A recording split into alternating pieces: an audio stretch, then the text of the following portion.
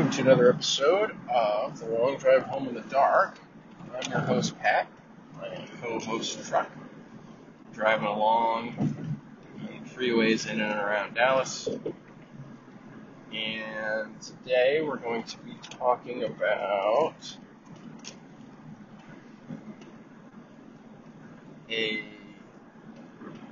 another Old Testament story.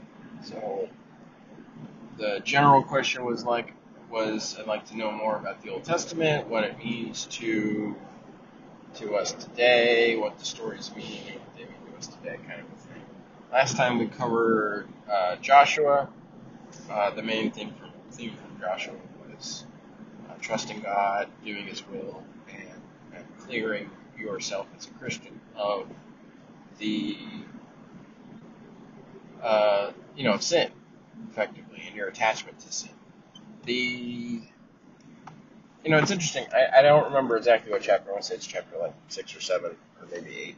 But there's a chapter where Joshua leads the Israelites into fighting off 7 different kings of various Canaanite groups within the Holy Land who are occupying the border, cities in the Holy Land. They all kind of team up, and Joshua sort of the chapter is pretty much just Joshua and the Israelites slowly beating all of these kings and taking these cities, and there's 7 cities. And the Bible doesn't really have coincidences.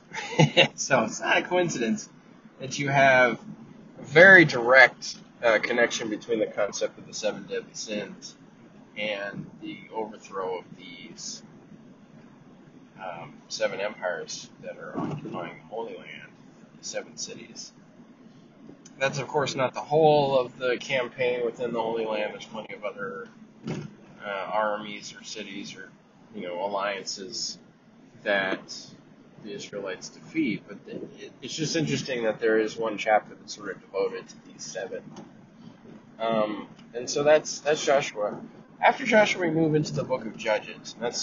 We're going to start talking about some of the judges. And the judges have different... Each judge is, his own different story, and they have different lessons in the story. Judges, unlike Joshua and a lot of, Exodus, Deuteronomy, and the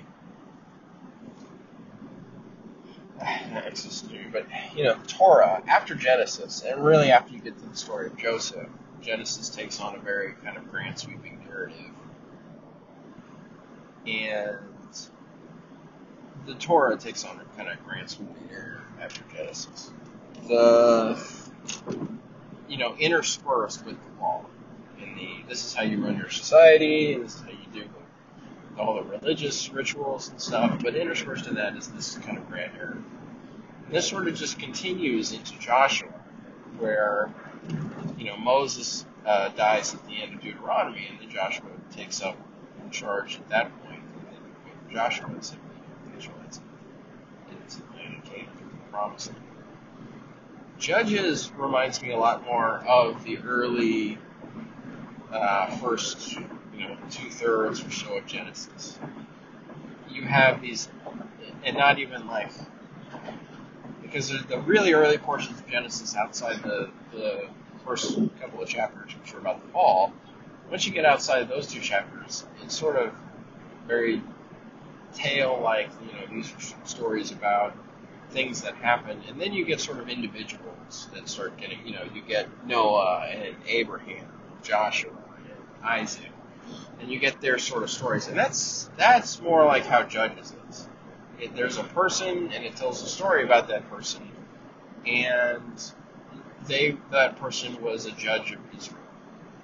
What that means is that they were in charge. And so this kind of harkens back to in Exodus, where Moses is acting as judge over all Israel.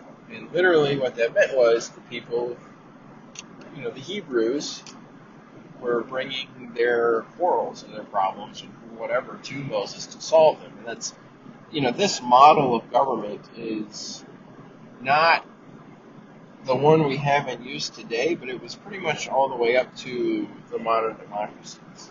In the modern democracies, in order to solve problems, we all kind of get together and try and find a solution, at least in a working democracy. I would argue that we're not in one of those people, but that's politics.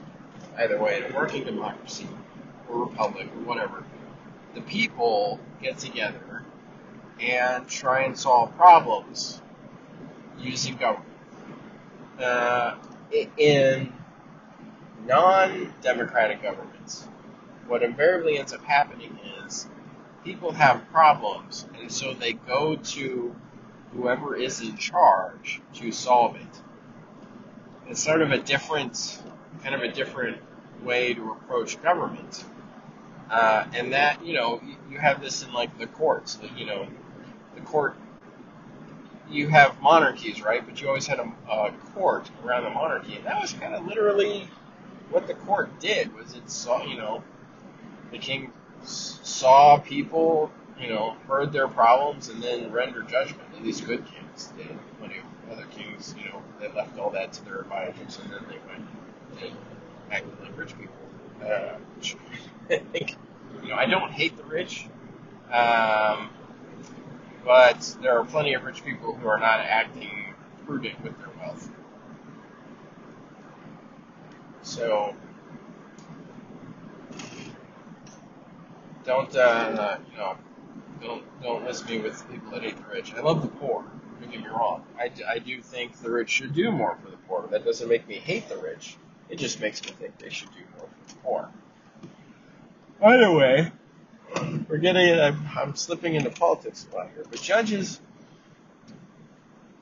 is about individuals who ruled effectively over Israel, and we can kind of assume that that's more or less what we're talking about here when we get the word judge, is that's what they were doing. They were fulfilling this role, determining issues between people, why they came into the position of power they're at doesn't normally get delved into in Scripture. I'm sure if I was to read the Mishpas in the Talmud, that many of these individuals in Judges have more elaborate backstories. But as far as sacred Scripture goes, we don't have a lot about most of them. And even sacred Scripture, especially in the beginning, the first several Judges, there is not a lot about them. I think one of the first ones is like Caleb's son. Caleb is the other spy who went into Israel with Joshua, who, like Joshua, thought that the Israelites should still invade the land of Canaan, and him and Joshua were overruled, and that resulted in the 40 years of wandering in the desert. So Caleb and Joshua are the two living, two Israelites from that time, or the two Hebrews from that time frame that were allowed to enter the promised land. Everybody else was not everybody else over the age of 20 was not allowed to enter. So that's sort of where we're at with the book of Judges. And it's this, Judges covers this time frame from the death of Joshua until the foundation of the kingdom of Israel. And so we move into, after Judges, you go into the books of Samuel 1 and 2, and they're about the prophet Samuel and the establishment of the kingdom under Saul, and then the sort of reestablishment under David, and then going from there.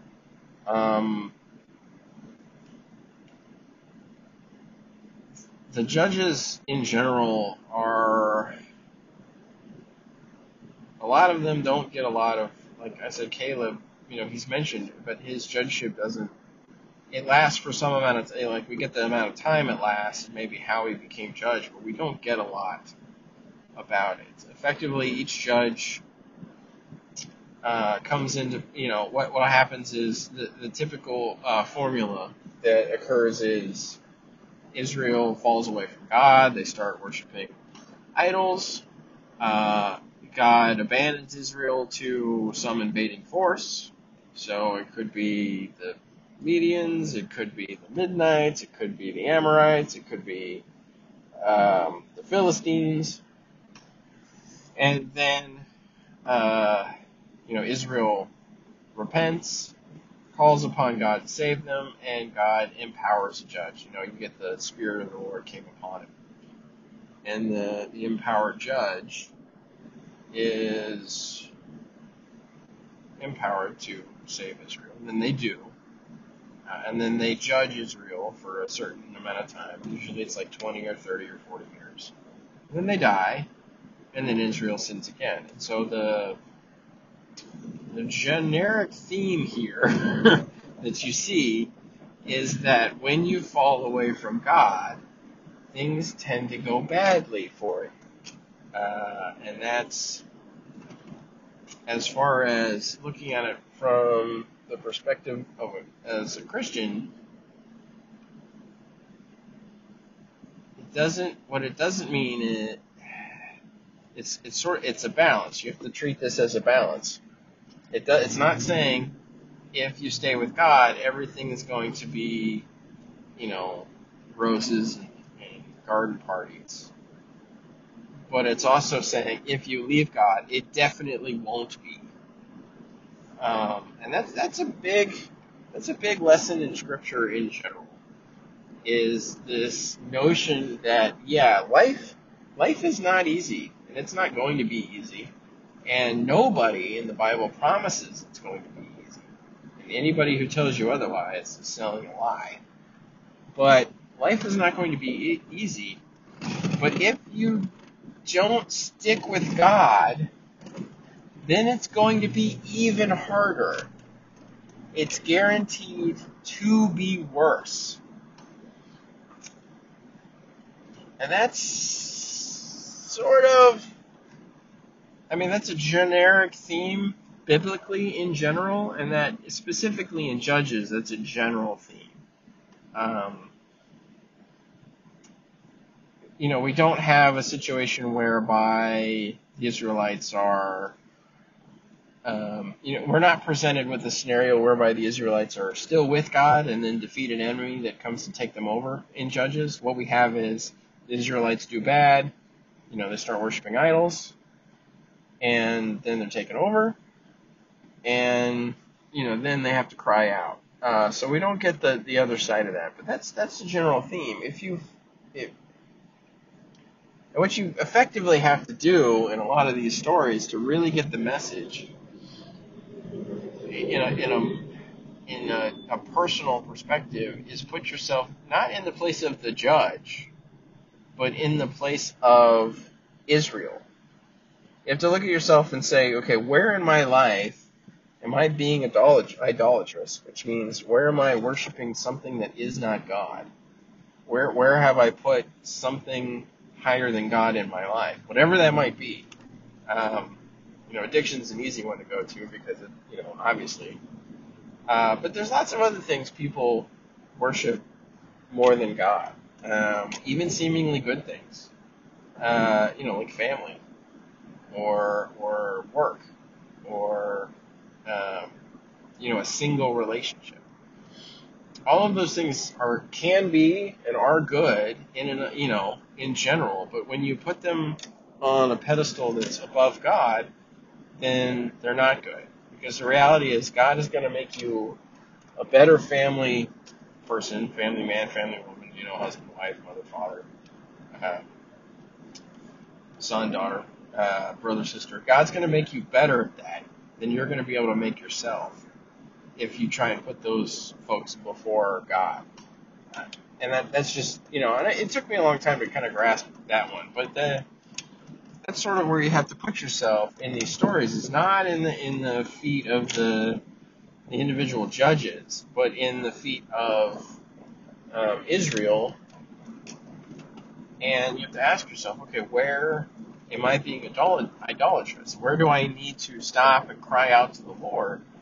Because it's the eventuality is anywhere you're idolatrous is going to eventually run roughshod over your life. It's gonna, It's going to hurt things. It's going to ruin things. It's going to make, it's going to make things worse. Even if they're bad, it will make them worse, kind of a deal. So that's, in general, that's what you have to do when you're asking the question of what do these stories mean for me in a modern sense when you're reading the book of Judges. Because, you don't put yourself in the feet of the judges. Put yourself in the shoes of the Israelites. The primary judge I want to start with is the most cantankerous of them, or the most problematic, really. And his name is Jephthah, or Jephthah. I'm sure there's a way to pronounce it in Hebrew or Aramaic that I'm just not going to be able to do. Jephthah, something like that. He is a judge. He's comes about at the end of the book of Judges. He judges Israel for a certain amount of time. He saves Israel from the Amorites, if I remember correctly, who were a group of folks who had been previously taken care of, quote unquote, in Joshua's day by Joshua and the tribes of Israel under Joshua. However, they kind of come back, and Joshua's a Gileadite,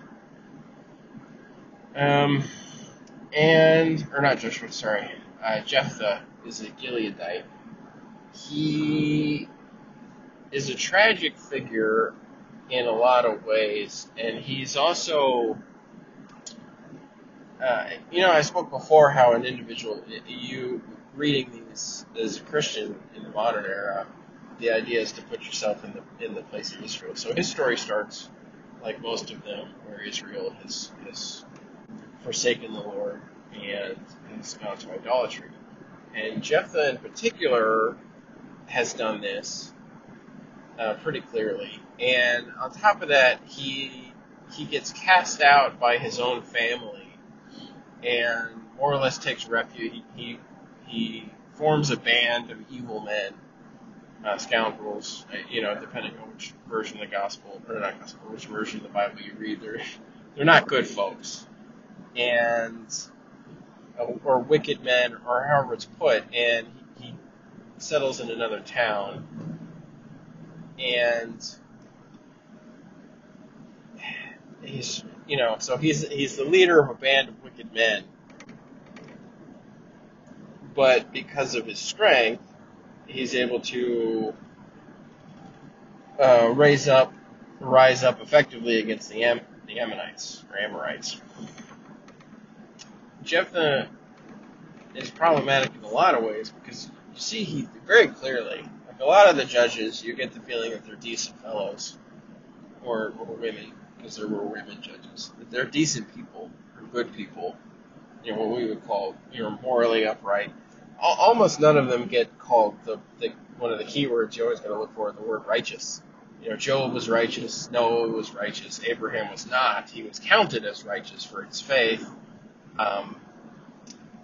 Enoch, I don't know if that actually ever says Enoch is righteous in the Old Testament, but I believe Paul says that he is in Hebrews.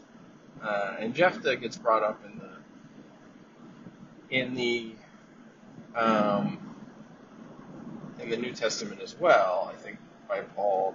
I can't remember which book it's in, but where he mentioned several of the judges as effectively people who are used by God to save his people. But he's not a righteous man, and as far as we can tell, it's not really said of many of the judges or any of them, if I remember correctly, that any of them are righteous. And Jephthah is obviously not, right? He's on the other side of the spectrum. He's the leader of a band of wicked men who's been dispossessed by his own family and is taken up, and he effectively gets empowered by the Lord to rise up, and he rises up with the people of Gilead, and I'm going to say it's Ephraim and maybe Manasseh, and goes on and deposes the Amorites. or fights against them as they're coming, and then judges Israel for some time after that. And he does something that's pretty awful. So, if I remember correctly, the Spirit of the Lord comes upon him, and then he makes a bargain with God, which is, so this is piece of the story number one that should come to you. Don't make deals with God. Number one, because God's going to hold you to him in some respects. But number two, because you don't know what God wants. The only real deal you should ever, quote unquote, deal you should ever make with God is your worship. And the proper worship is sacrifice, and the proper sacrifice is your life. And so you should give your life to God, and that's what you do at every Mass. When you say, accept my sacrifice and yours, may be acceptable to the Lord our God. Your sacrifice is your life, and that is what you're attempting to do, is conform your life to the will of God. That is really the only deal you make with God, and the deal, what you get back from God is not necessarily garden parties and roses. It is joy, it is love, and it's grace, but that doesn't necessarily mean it's happiness. And indeed, the other side of the promise is that things are much, much worse. I'm not trying to scare you or anything, but that's both the lesson we get from a lot of stories in the Bible and the lived experience in the Bible. Jephthah makes a deal with God. He says, God, I will sacrifice to you whatever comes out of the door of my house upon my return if you give the Ammonites or Amorites into my hand. There's a lot of things wrong with this. And so the first problem we run into is actually not a problem with the story, but it's the first problem a lot of people have with the story, because the words, the Lord came upon, or the Spirit of the Lord came upon Jephthah. And then this happens after that. And so it's easy to expect that the Spirit of the Lord is directing Jephthah to do this, but that's not true. Judges is not saying, hey, this is what you should do. Judges is just recording what happened. The book is just recording what happened. And that's a big lesson you should always understand from the Bible, is very few people are full-blown people you can emulate. Jesus, Mary, John the Baptist, and Joseph.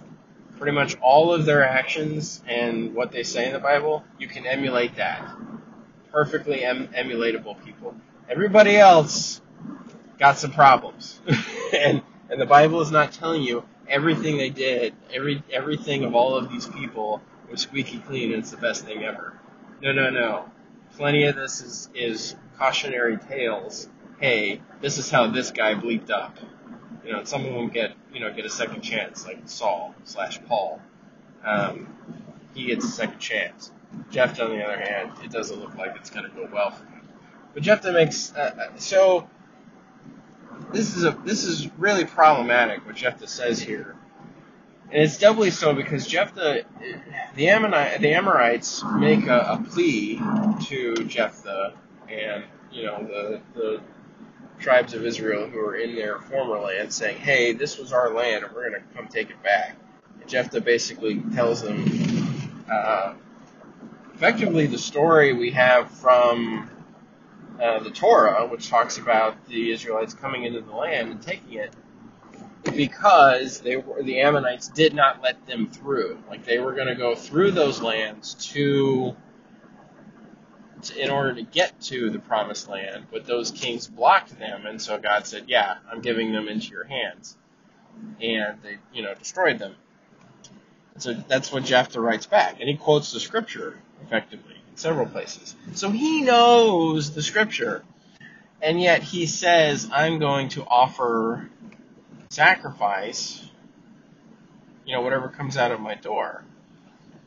The scriptures very clearly list out what you need to sacrifice in what occasion to God and list out where.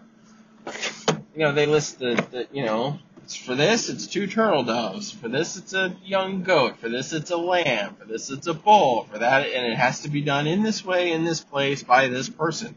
The scriptures are very strict. The Old Testament, very strict about how sacrifice is supposed to be offered. And Jephthah just says, I'm going to sacrifice whatever comes out of this doorway. Very problematic in the first place. The second place, how are you going to know what's going to come out of that doorway? And what exactly are you ready to sacrifice that could walk through your own doorway? Right, so there's folks who think, okay, well, maybe we're talking about the kind of building where you have a second story living space is where the people lived, and the first story space is where the animals lived. And this was a common housing arrangement. It's sort of like a stable house combination. In most American farm setups, you have a house that is separate from the barn, and if you have horses or cows or whatever, that's separate from where you keep, those, separate from the stable or whatever. But yeah, there was a common building configuration in that time frame that had the house effectively on top of the barn, or on top of the stable. And so you could say, okay, well, he's going to sacrifice whatever comes out, the doorway on the bottom there, so the stable or the barn doorway.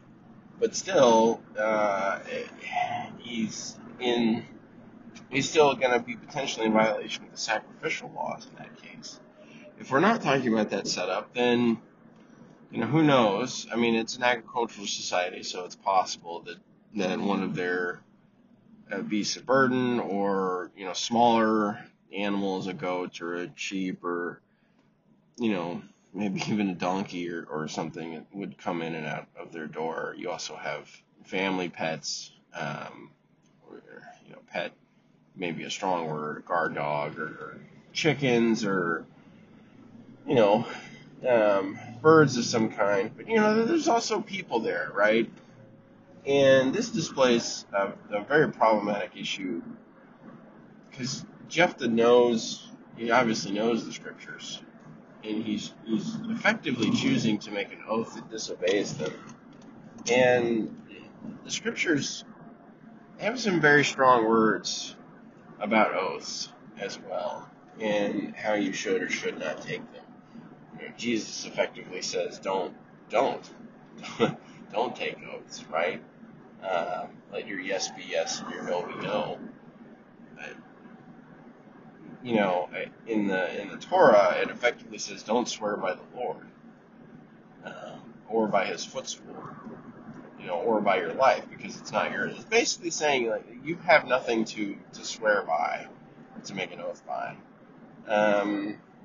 But, vows were taken very seriously in that time frame as well. And so, all of this is problematic. And on top of that, you have this sort of intimation of potential human sacrifice, which is, the thing we talked about with Joshua. It's one of the big things that the kind of sacrifice that God does not want. I haven't covered the story of Isaac and Abraham and Isaac. I probably should, because it's very highly misunderstood. I think in the modern era, most people look at that story and say, yeah, but in the end, God said not to kill Isaac, so it's all okay. There's a lot more to that story than just that one meeting. It's actually a multifaceted story. One of the big points in that story is making it very, very clear that God doesn't actually want human sacrifice, at least not in the killing of the human sort of way. He wants us to sacrifice our lives to him, and put ourselves into his will, in accordance with his will, and live by his will. But he doesn't want us to kill each other for him. So it's very clear. You have very clear picture here that Jephthah is sort of a man who is living with the pieces of the Torah or the law that he wants, aka the part that says, this is our land now because God said it is, and not the pieces that he finds inconvenient, which is the sacrificial laws and the very clear laws about the treatment of other people. And so, we have kind of the general prohibition on oaths come out of this. The second piece that comes out of this is you get an idea of Jephthah's character, or at least his mindset. And it's a very big indictment on the modern world. And I say modern world. Actually, yeah, it is a big indictment on the modern world.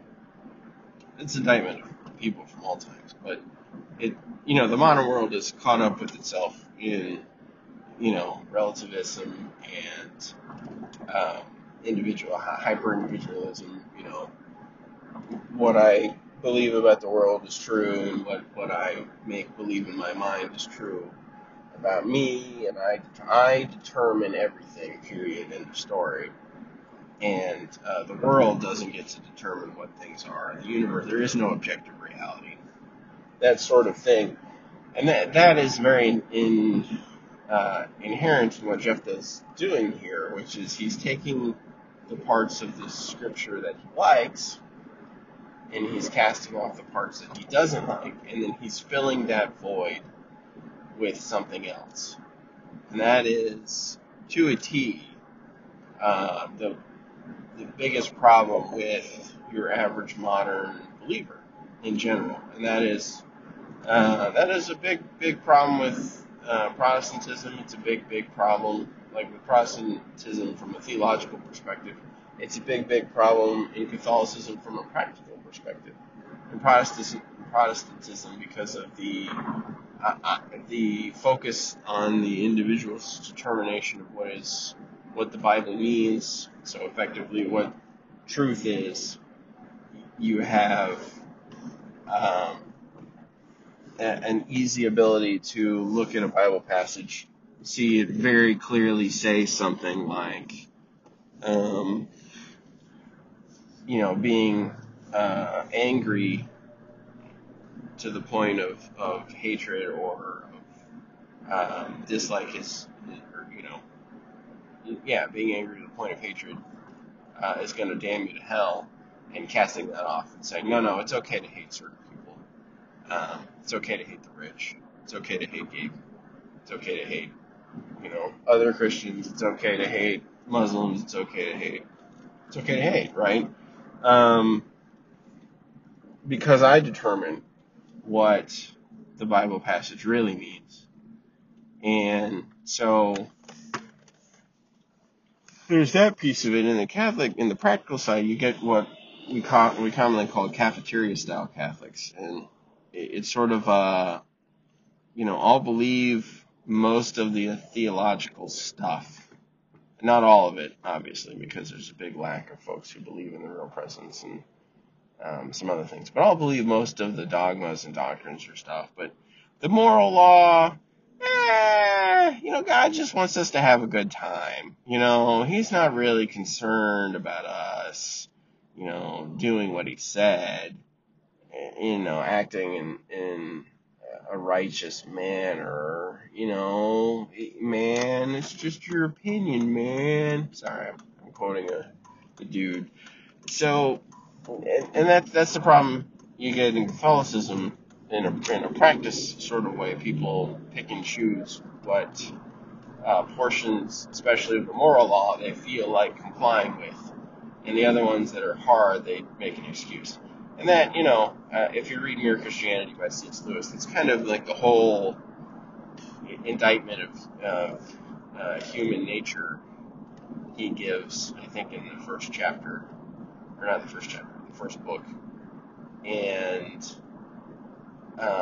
it's about how we're very big on excusing ourselves from failing to live up to a moral standard or an ethical standard, but we're real quick to judge other people.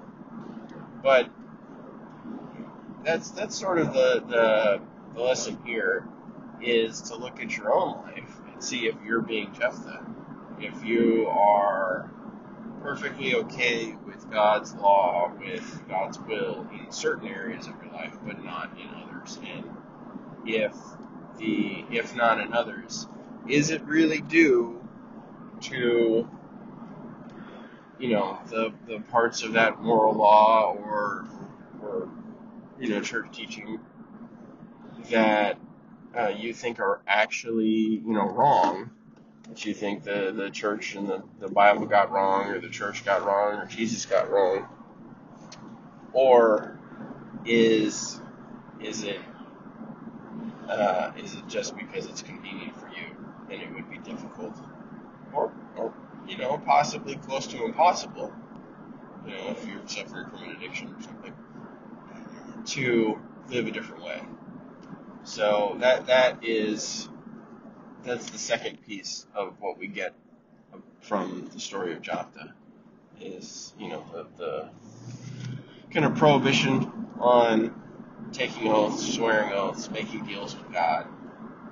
And then the second one is the picking and choosing.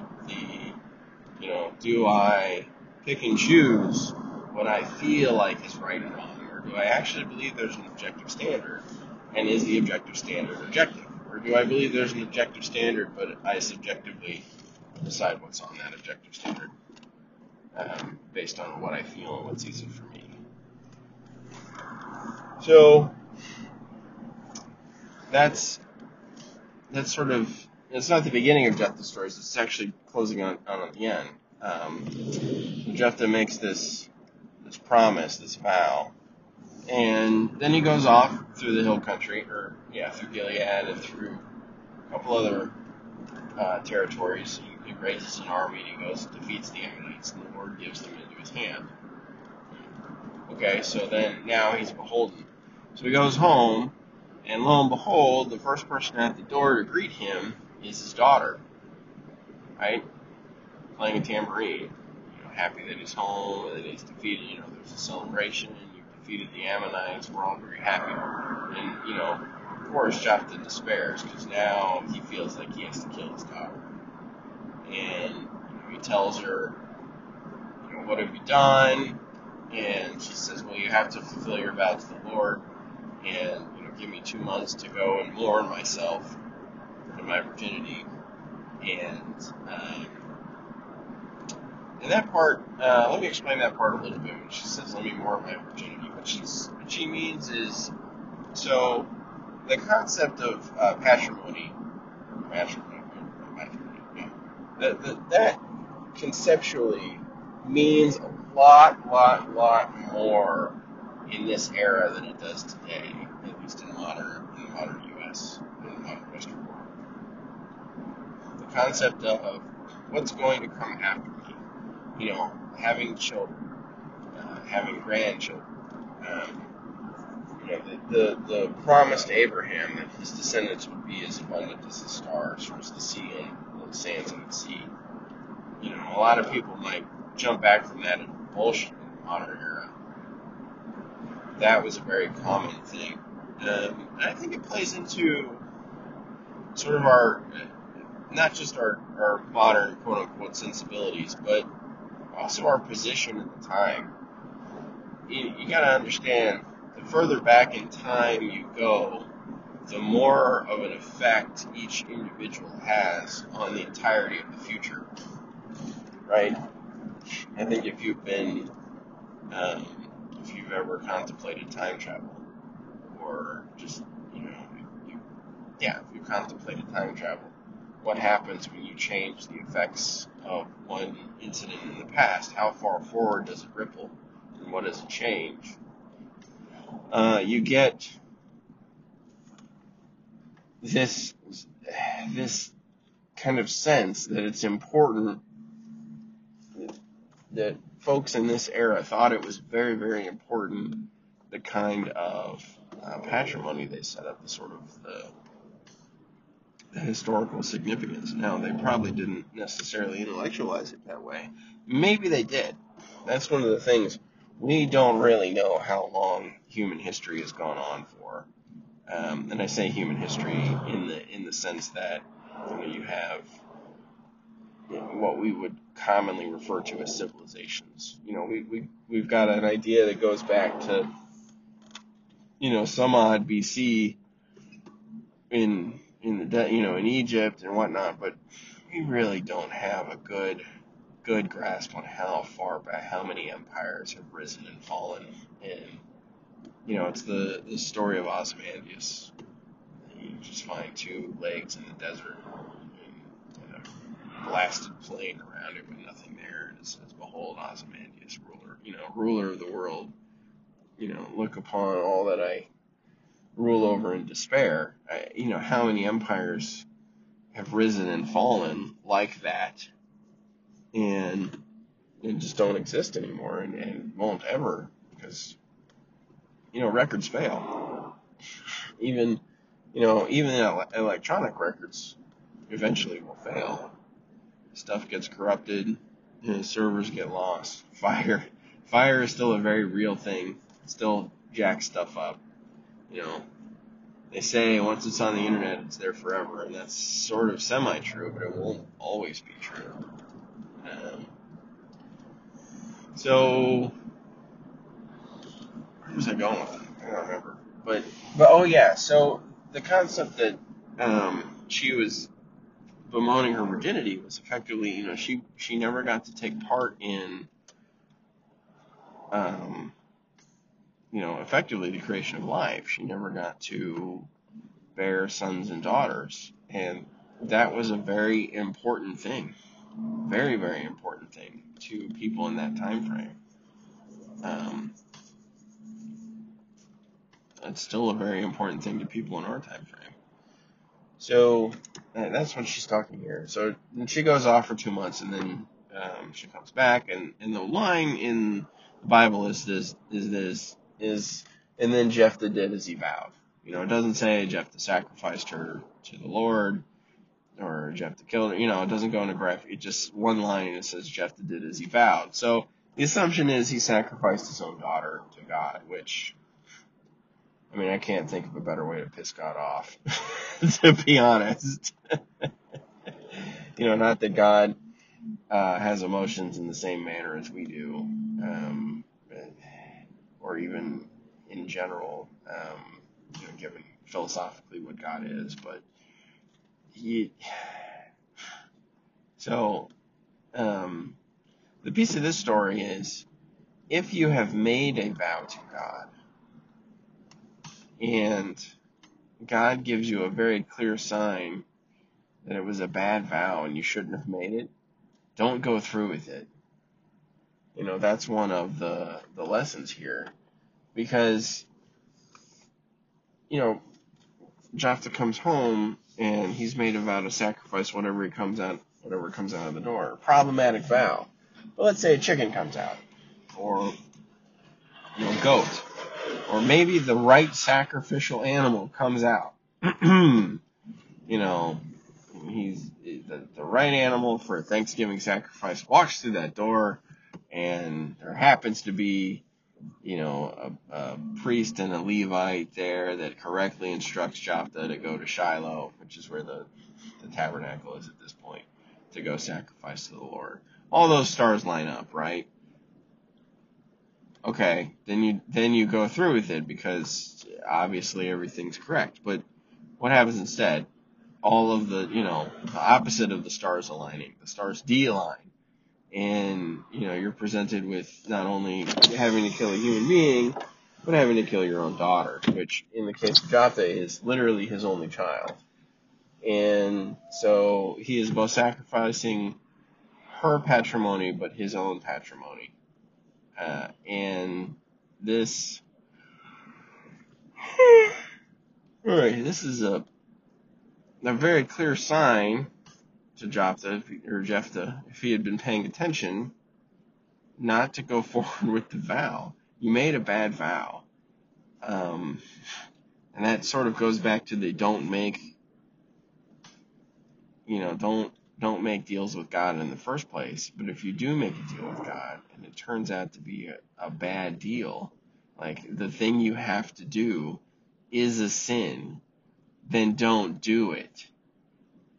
God is not terribly concerned about your oath or your vow.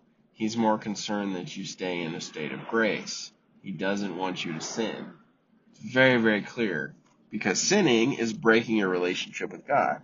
So God is not interested in you keeping an oath or sticking to the pieces of a deal you made with God while also severing your relationship with God, especially if it's in such a horrific way as murder and murdering your own child. Human sacrifice just always blows my mind. I both get it and I don't get it. I mean, there's just so much effort involved in raising a child, having a child, raising a child. And I get it. That's what makes them, worthy or worthwhile. But just no.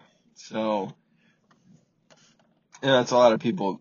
They have problems thinking that human sacrifice ever happened at all, and that's probably why. It's because it just seems like a ridiculous concept. But people do terrible things within the culture they're part of. We look upon public execution with a terrible, as the most terrible, barbaric, practice. But the reality is, it was still a common thing in the 1950s.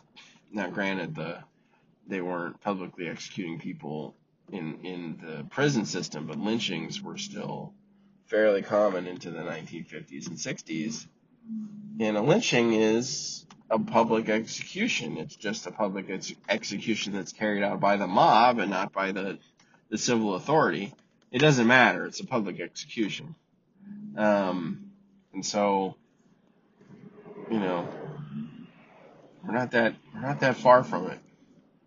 And it's interesting to think what would be interesting to you, or what would you be into, or what are you into that is simply a matter of your society, and that 20, 30, 50, 100 years hence, the civilizations that existed at that time, when they look back at us now, they're going to cringe.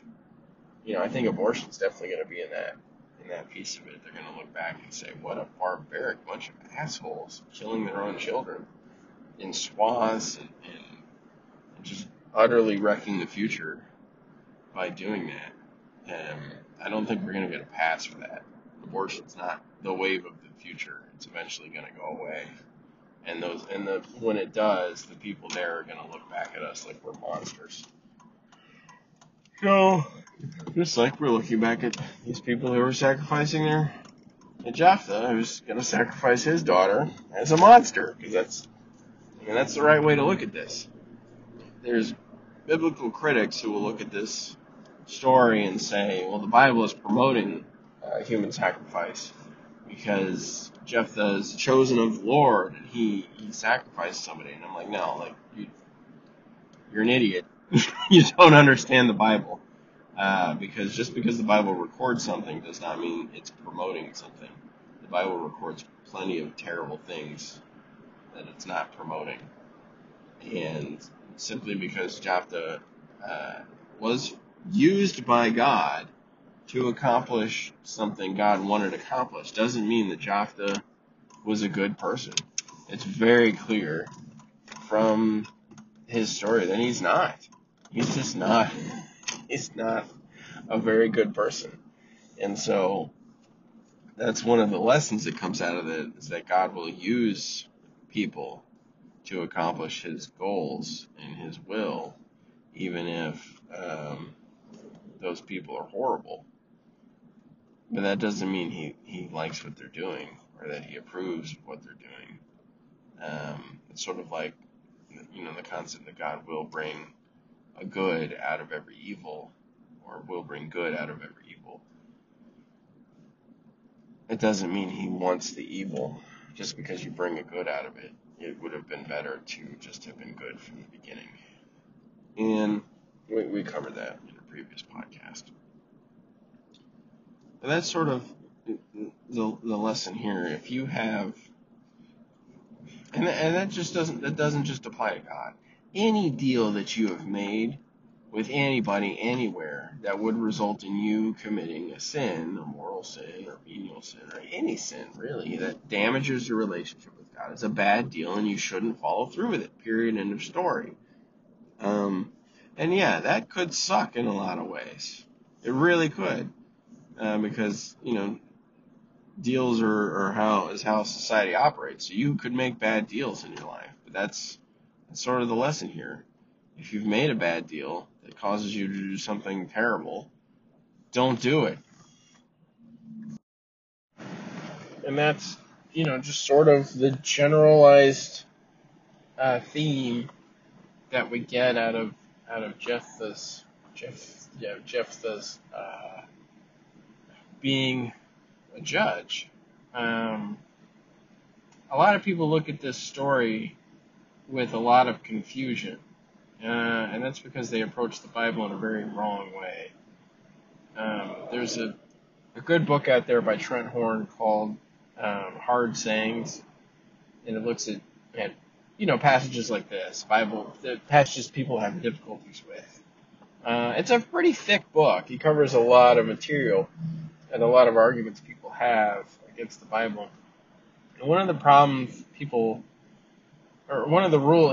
a number of rules when reading the Bible, and one of them is just because the Bible records it doesn't mean the Bible recommends it, right?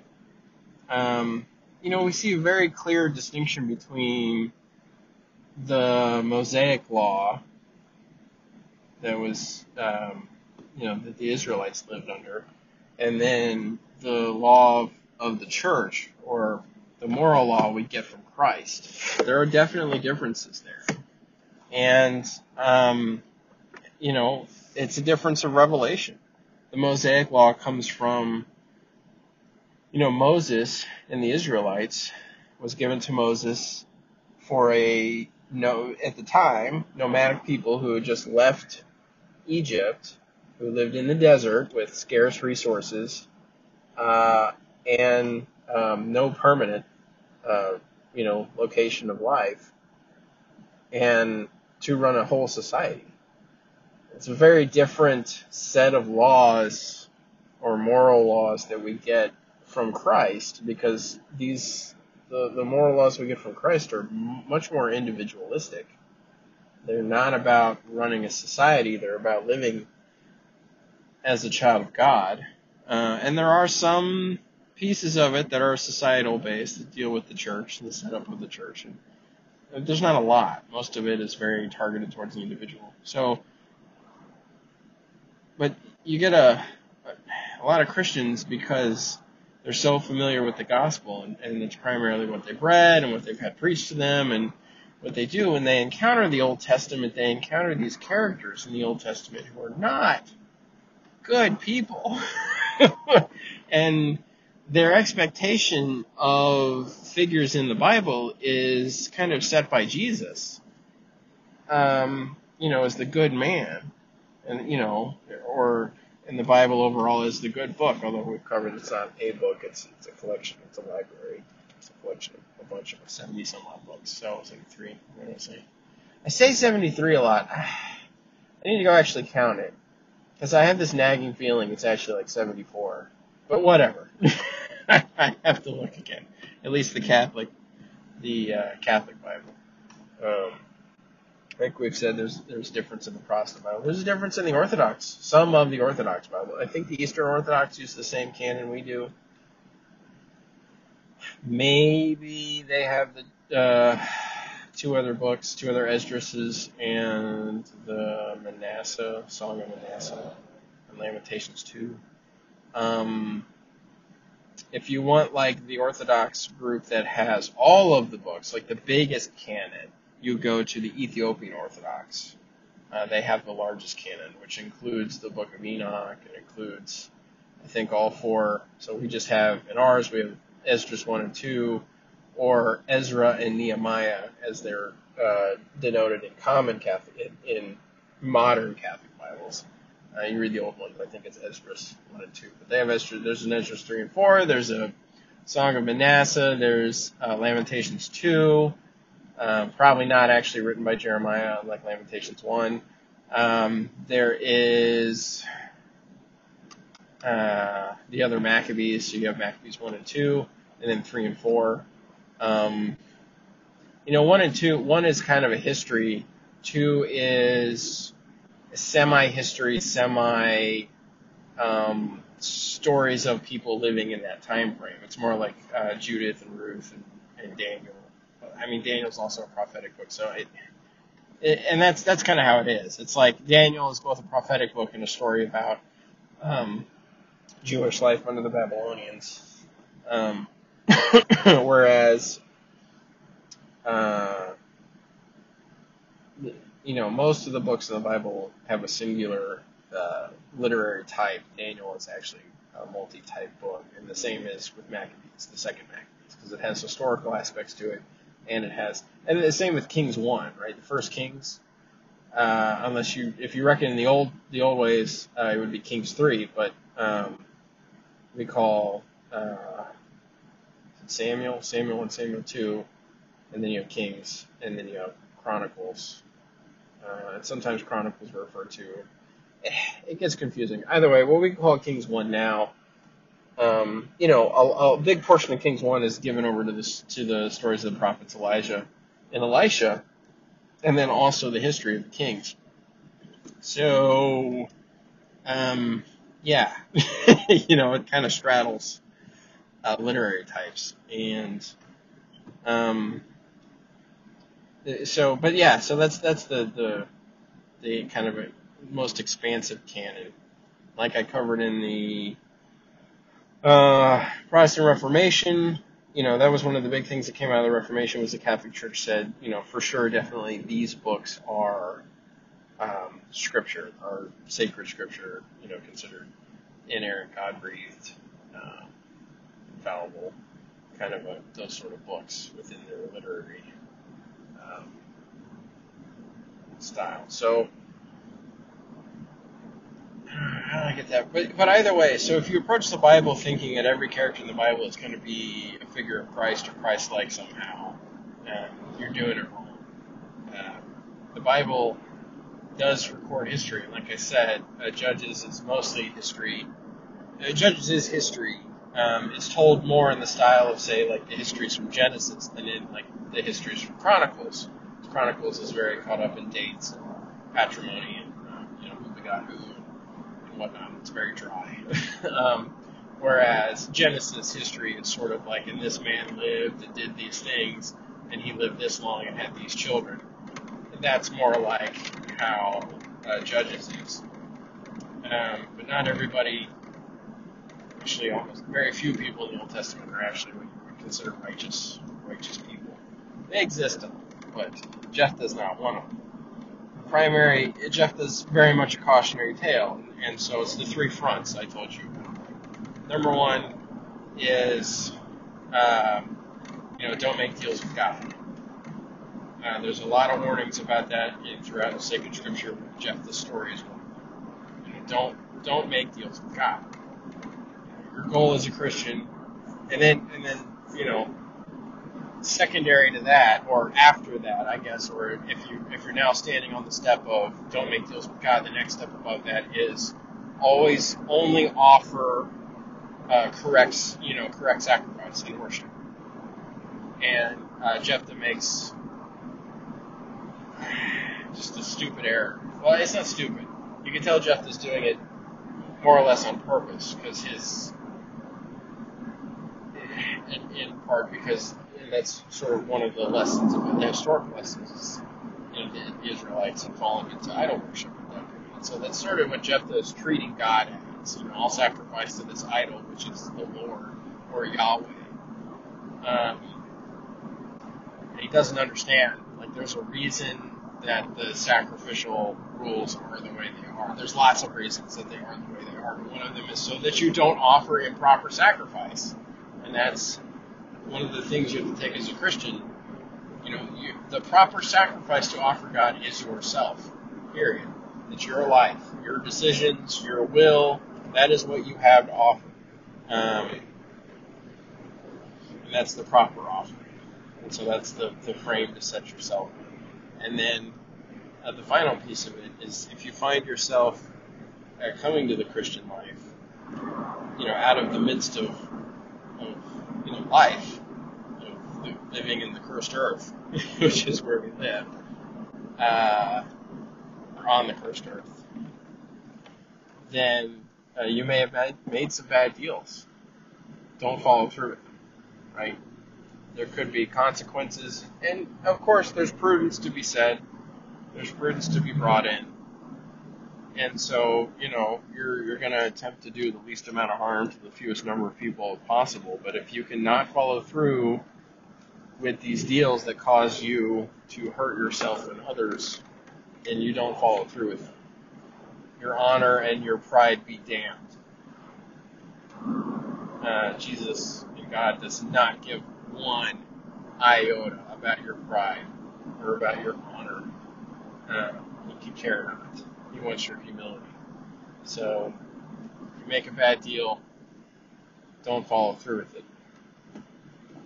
And that's sort of the takeaway from Jephthah.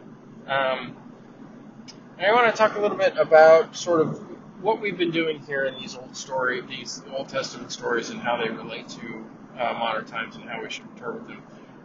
There are many ways to read the Bible, many ways to read different passages of the Bible, and depending on your school or tradition, you'll find 4 or 5. Usually, it's either one or the other. There's 4 ways or there's 5 ways, and it just depends on who you're talking to and which Wikipedia page you dropped in on. 4 or 5 ways to interpret the Bible. One of those ways is invariably, what does the story or the thing I just read mean to me right now? And that is the aspect that we're investigating with these stories. And as you can see from the Joshua and from Joseph and Jephthah, I'm not trying to go into the literal meaning of the text, and by literal I mean the meaning the author intended by by their literary style. That's what literal means. Literally reading the Bible. And so, in the case of Judges, the literary style is history. So I'm not doing a historiological review. I'm not trying to say did Jephthah actually live? What did this mean about Israel at that time, and what did they do? I've done some of that in these stories, but it's all at the service of trying to figure out what did the characters do, the thing they did, and then what does that mean for us? There's the typographical reading. How does the events and characters and individuals in the Old Testament relate to those in the New Testament? There's some people who have put it, the Bible is one of the first ever hyperlinked book. It references itself over and over and over again in all kinds of places. It's actually really beautiful. I highly suggest reading the entirety of the Bible. And that is, and depending on your viewpoint, or like I said, your landing page on Wikipedia where you come from, the interpretation of the Bible, that's one of the things that's very important to Catholics when we read and interpret the Bible, is to ensure that we are interpreting things within, especially if we're moving into the theological moral ethic. So, I'm talking about salvation, or talking about God, or talking about the metaphysical nature of the universe.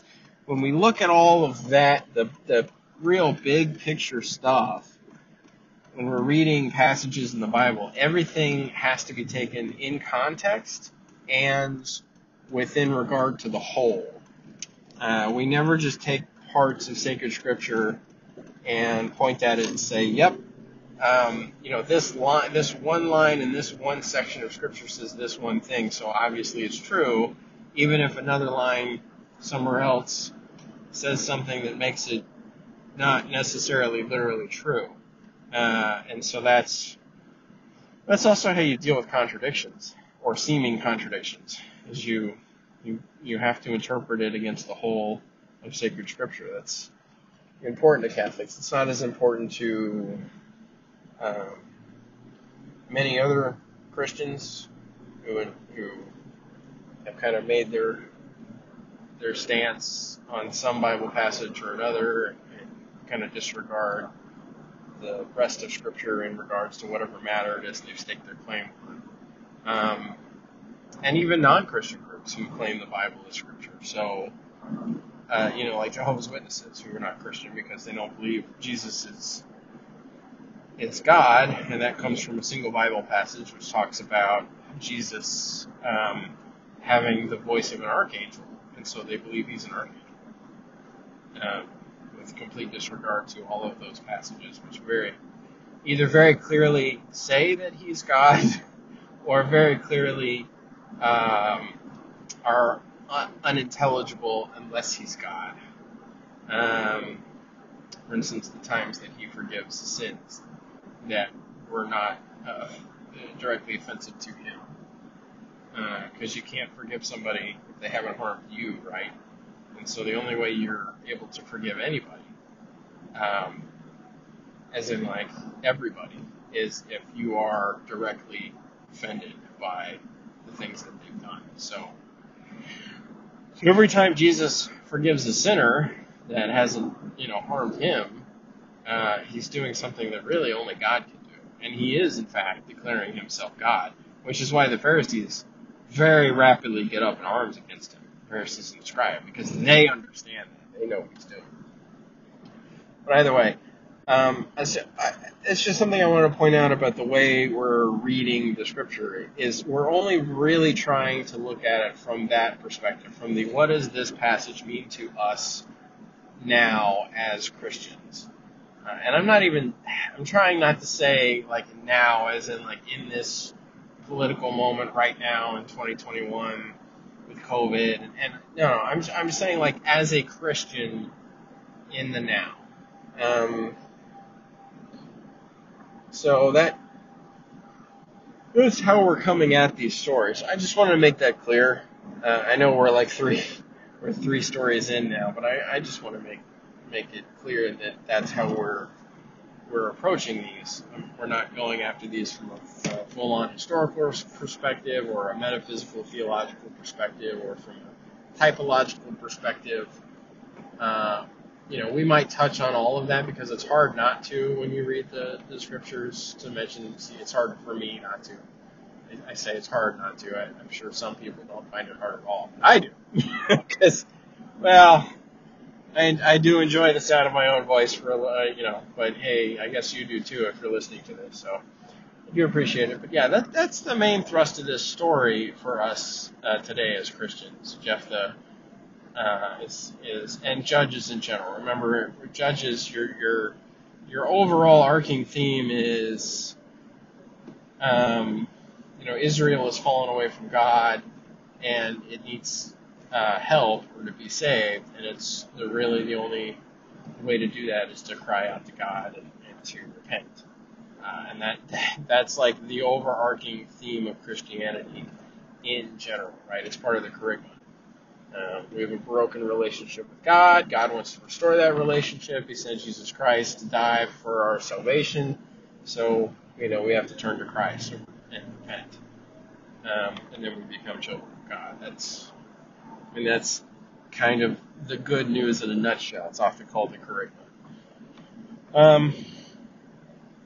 But that's the particular, Judges is we want to put ourselves in the shoes of the Israelites, not necessarily in the shoes of the judges in particular. And with Jephthah, it's a very much a cautionary tale about, offering proper sacrifice, about, how muddled we can get when we fall away from God, or we've set up who we think God is in our own mind, and we decide what God wants. God, and so and I haven't touched on that one, so we'll go ahead and touch on that one. But that's something we can do too, right? There's the old saying, God made us in our image, and ever since then we've been trying to make Him in ours, right? We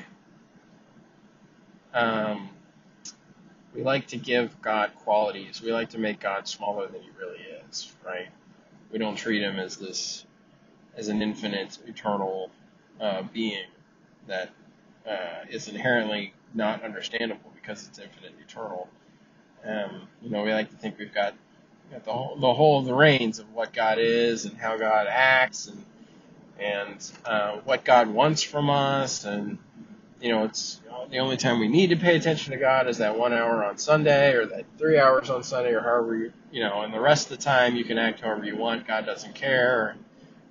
No, what is proper to God is your life, your whole life, because you owe it to Him. I mean, the whole thing's a gift. So that's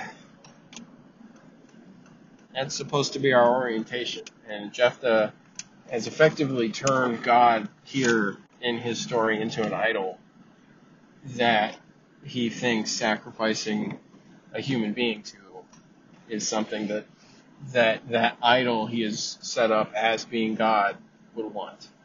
And we see very clearly in the whole of Scripture before that human sacrifice is very clearly not something that God actually wants. So that's there's that piece of it, and then there's the deal making. Don't make deals with God in the first place. Make sure to offer proper sacrifice, and if you've made bad deals in the past, don't go through with them because they're bad.